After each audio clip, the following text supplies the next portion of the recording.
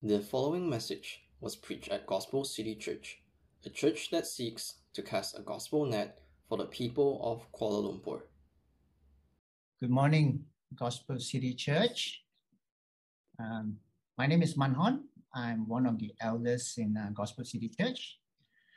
Let me start this morning by posing two hypothetical situations for you to consider. The first one, your doctor does a checkup on you and knows for a fact that you have a curable disease. He informs you that you have a disease, but he chose not to tell you that it's curable. This truth about your illness is hidden from you, keeps you uncomfortable, ruins your day, and makes you unhappy. Would you be all right with that? So think about that. The second scenario, your 5-year-old child or siblings, in some case, like we may not have children yet, your 5-year-old child or siblings or nephew begs for junk food and sweets every chance he gets, because that's what he likes to do. You can't bear to see the way it makes him cry when you say no or explain that eating too much junk food, that though delicious, will be harmful to his body and lifestyle when he's older. So you give in. You give him exactly what he wants and let the child suffer being malnourished with junk food and obese. Is that what you would do? Now, both scenarios expose the conflict between truth and love. Our passage this morning is taken from 2 John. We just completed our new mini-series titled Lit, Living a Lit Life, based on 1 John. So moving into 2 John, our passage this morning is taken from one of the shortest book in the Bible. The 13 verses in 2 John teach us what is truth and what is love, and how to live our lives by walking in truth and love. Let us pray before we read this passage.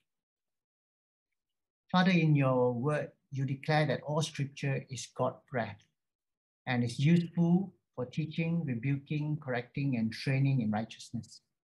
Set our hearts to expect to be taught in the passage we are about to read.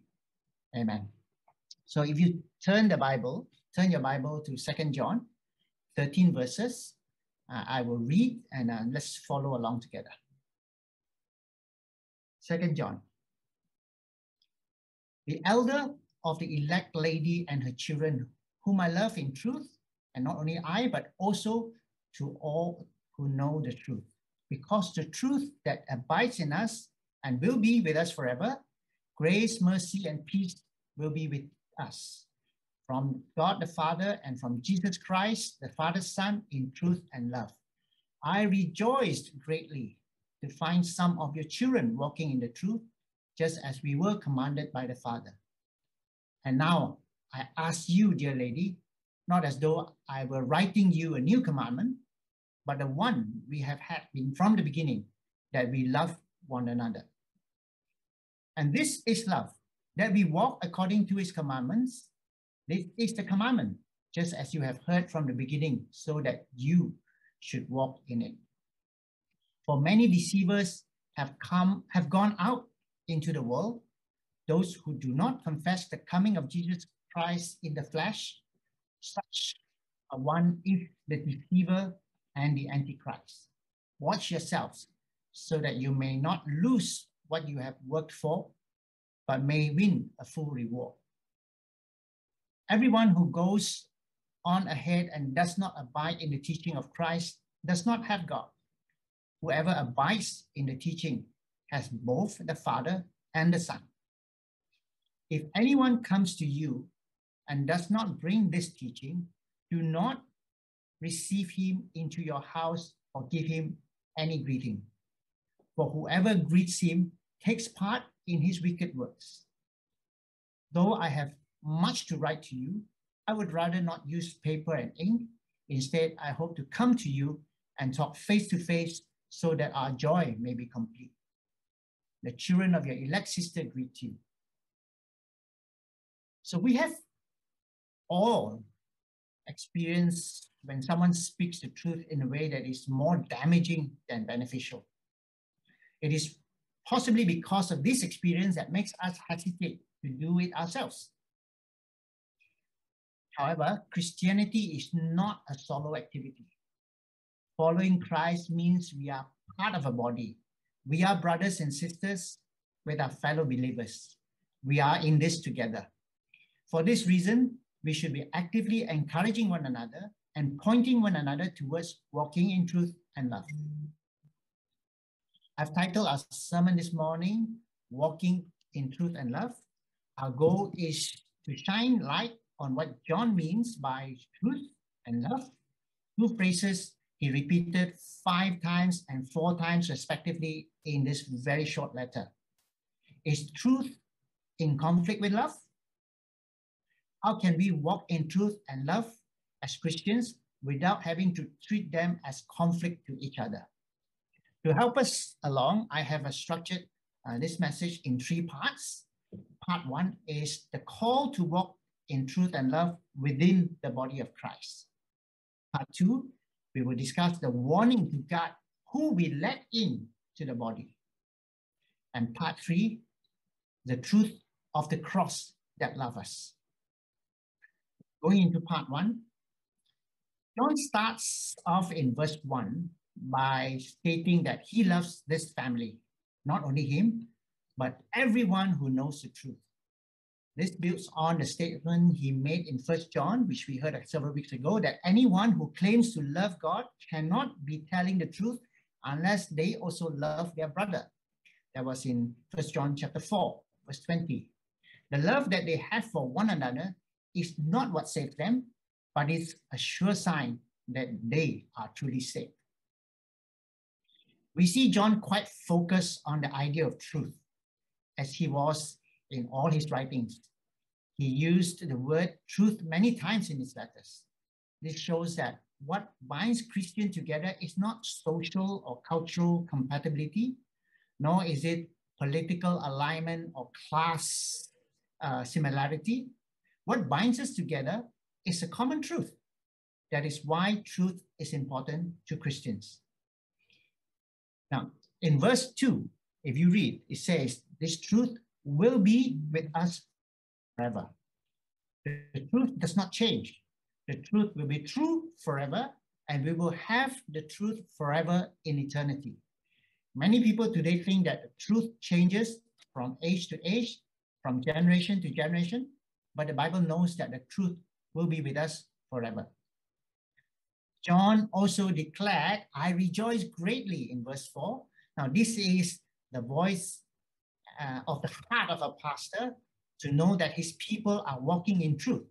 While truth is not the only concern of a pastor, it is a great concern, and it is a great comfort for a pastor to see, an elder of the early church to see that those he loves and cares for walking in truth. John rejoiced because God's people are walking in truth. They also abide in God. The same idea is expressed in 1 John chapter 2 when we learn about abiding in Christ. The verse 24 reads, let what you heard from the beginning abide in you. If what you heard from the beginning abides in you, then you too will abide in the Son and in the Father. Truth is not only important for its own sake, but also our walking in truth shows that we are walking with the Lord. Apart from rejoicing in the faithfulness of the lady and her children who are walking in truth, John also commanded them to love one another. In verse 5, I plead with you, lady, he says. John was not too proud to beg on such an important matter, not when it comes to something as important in the Christian life as a commandment that we must love one another. John knew this was nothing new to his readers. He repeated the theme all through 1 John and in his Gospels, yet because it was so essential, it had to be repeated and used as a reminder that we love one another. The degree of fitness of our Christian life can be measured by our love for one another. We learned this from our series in 1 John in the past several weeks.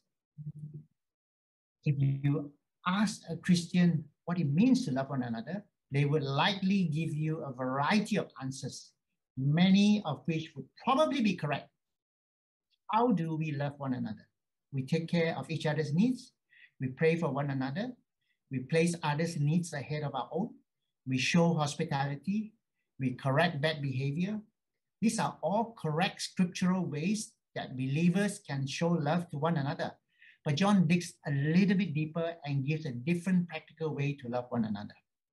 In verse 6, John defines what he means by love. This is love, that we walk according to his commandments. If we love God, we will obey his commandments. We do this because we see they are best for us. They are guides and gifts to us from God. Walk according to his commandments. Real love will walk this way. How can we show love to each other? By obeying God's commandments. What is the best way that we can show love to a fellow human being? You can do it by remaining faithful to what God has commanded. We love because he first loved us. And in his great love, God gave us standards for behavior. There are ways that Christians ought to act that are conducive to love within the body of Christ.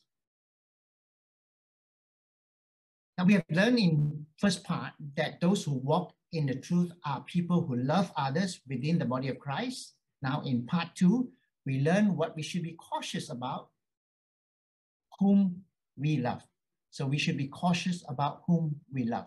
Verse 7 specifically, for many deceivers have gone out into the world, those who do not confess the coming of Jesus Christ in the flesh. Such a one is the deceiver and the Antichrist. Deceivers and false teachers have infiltrated the church. People who taught falsehoods about the person of Jesus, teaching that he was not truly a man, but only appeared to be one. So in the early church, this heresy attracted the strongest possible response from John. He warned the true believers to guard themselves against these false teachers. John's encouragement then was not simply to love, but to love others within the limits that truth allows. John seems to understand that even though these deceivers participated in the church, its sacraments, its worship, and possibly even its evangelism and teaching and government of the church, they are not actually believers. So this was mentioned in 1 John chapter 2, verse 18 and 19. We covered that in the last series. His warning is strong in emphasis. John warns that aiding in the ministry of false teachers by showing them hospitality may result in loss of spiritual rewards. In verse 8, I will cover specifically about verse 8 a little bit later. Showing hospitality in the context of this passage is explained as welcoming them into the house church and giving them space to perform their teachings. While it is John's intention here to be alarming, he did not go so far as to say that those who hosted false teachers are themselves guilty of the sins of the heretics. They are not the teaching heresy, but they are participating in the teaching. So the teaching here is that if someone aids in the ministry of a false teacher by showing them hospitality, such unintentional enabling makes one a partner in the transgression. The sin committed by giving them space and enabling them to promote false teachings is a failure to discern the truth and a failure to love others within the body of Christ for allowing false teaching to be perpetuated. Jesus calls Pharisees vipers, yet at the same time, he sits down with sinners. So Jesus is very clear in terms of how he demarcates and exercises his love. For those who teach, he has a very high standard. There is a call for Christians to be guarded against teachers. and yet be open, welcoming, and loving to seekers who are all sinners, who are not teaching, but they are just want to learn. We are to be guarded against teachers who do not teach the truth. When John tells the believers to watch themselves, lest they lose what they have worked for, it is not indicating that, this is verse 8, yeah? It's not indicating that if they don't continue in obedience, they will lose their salvation. Instead, he's calling the believers to be active participants in working out their salvation, as Paul calls it, and to not go on sinning so that grace may increase. In actively battling against their fleshly desires and refuting the false teachings of deceivers, they are continuing to bring joy to the life of John as he sees them mature in their faith. So this is the heart prayer of an elder in a church, that we too grow in the same manner. At GCC, you are familiar with our covenant partnership process. We covenant together in a statement of faith that declares the truth we believe in. We also covenant to love one another as an obedient response to God's command. When you want to be a covenant partner, the elders request you to write a personal testimony about yourself, about the time before you knew what your life was like before you knew Christ, and to share what Christ has done in your life since you answered his calling to be a Christian. An elder will spend time to walk through that statement and pray with you. We have, on some occasions, counseled individuals to take more time to pray and work through certain aspects of their faith before seeking covenant partnership. So before someone is admitted as a new covenant partner, he is invited to share his testimony with other covenant partners. It is on this occasion that the church identifies ourselves with this person in the truth that we share in Jesus Christ. So we practice this common truth that binds us together. According to John, rejecting false teachers is a big deal. Although he didn't give a clear-cut guideline for every false teaching that we need to draw the line at, but John makes it clear that if anyone does not agree with and teach the doctrine of Jesus Christ, fully man, fully human, they should be rejected.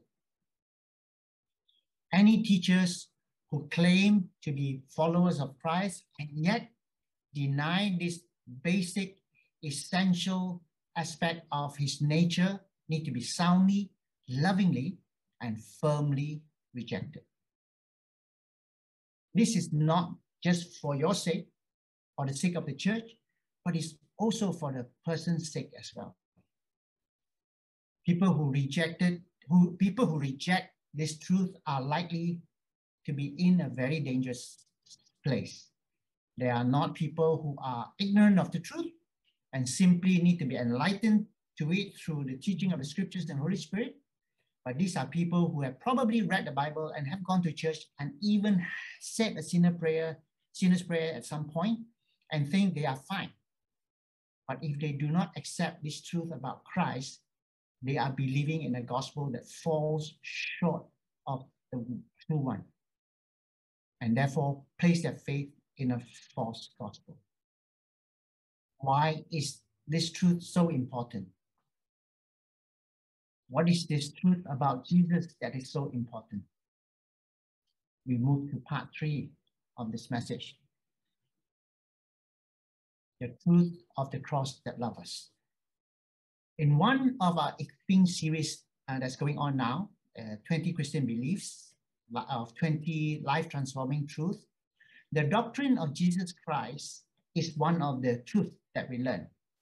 This doctrine is the anchor of the truth that we walk in.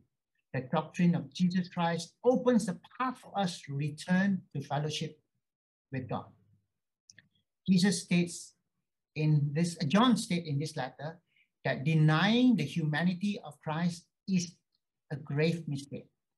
Likewise, denying the godhood of Jesus is equally wrong.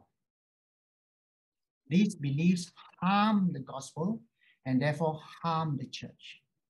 The gospel and the church are the representations of Christ here on earth until he returns. If someone shares something or an interpretation of the visions in Revelation that differs from yours, probably that is not a big deal. It probably doesn't affect their presentation of the gospel or hurt anyone in the church. However, if someone is saying that Jesus wasn't God or he wasn't human, and then that is absolutely something that harms the gospel and therefore hurts the church and denies glory to the King of Kings. To be a true disciple of Christ means not only to be a follower of him, but also to obey and to imitate him. Let us, in this section, remind ourselves about the life and ministry of Jesus Christ, how he walks in truth and love.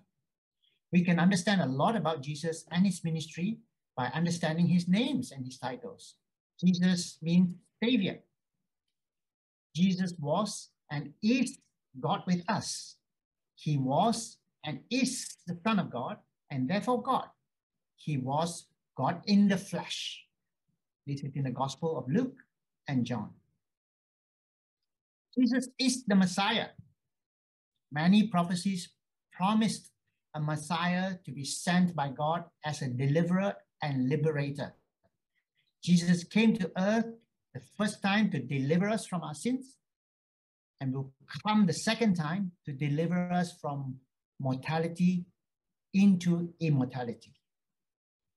The Greek word for Messiah is Christos, from which we get Christ. Jesus healed people everywhere he went, which reveals several important things. His miracles prove that he was sent by God. They show that he cares for our physical needs as well as our spiritual needs. He loved and respected all people, regardless of gender, race, age, or status, demonstrating a degree of love the world had never seen and which serves as a role model for us as his followers. He also used miracles to prove that he had the authority to forgive sins and to heal us of our spiritual problems. Christ lived his earthly life to set us an example and to build his church.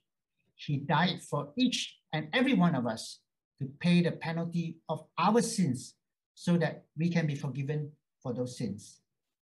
And he lives again to serve as our Savior, High Priest, and Master. So what is the truth about us? We are sinful. We fall short of the glory of God. We are separated from God. We are dead in our sins and we cannot save ourselves. These are truths about us. What is the love that is shown to us? Jesus died. He died for us. He died to save us from death. We are redeemed by his substitutional death on the cross. That is the love he has for us. When we look at the cross, we see truth and love coming together for us. Christ shows us the model of walking in truth and love. How do we apply this? What does it mean to walk in truth and love? I have listed several points, and I hope this will be helpful to all of us. So what does it mean to walk in truth and love? Firstly, to believe and acknowledge that God has given you eternal life through his Son, Jesus Christ. To love God and others in response to what God has done for you. To love others faithfully, carrying out the work God has called you to do. Love them enough to let them know that the junk food of sins they consume is making them sick. And to tell them the truth that their disease is curable. Jesus is the cure. And also, importantly, to say no to false teachers and to point out their errors to others who may be influenced by them. That's how we can walk in truth and love. John finishes his letter by saying he has much more to say, but we'll do it in person. That's verse 12. We are reminded of the importance and value for each of us to meet with each other face to face so that our joy may also be complete. Do not be a lonely Christian. God made us to thrive in a loving community. Christian love is not mushy, it is solid affection for those who look and share the truth of Christ. So since love among Christians is based on truth that they share, it becomes a powerful protection against deception. Looking at GCC, we have a covenant partnership process that affirms we share the same truth. We also use the covenant partnership process as a filter to make sure who gets to the pulpit to teach and lead the congregation. The truth of Christ, the truth of the gospel, the truth of the word of God is the air in which our lives, our love lives, the truth of Christ, the truth of the gospel, the truth of the word of God is the air in which our love lives and flourishes. It is also the foundation on which our love rests. This is who we are. This is how we walk together as a body in love and in truth we share in Christ. Thank you for listening to this message. We invite you to learn more about Gospel City Church at gospelcitychurch.my.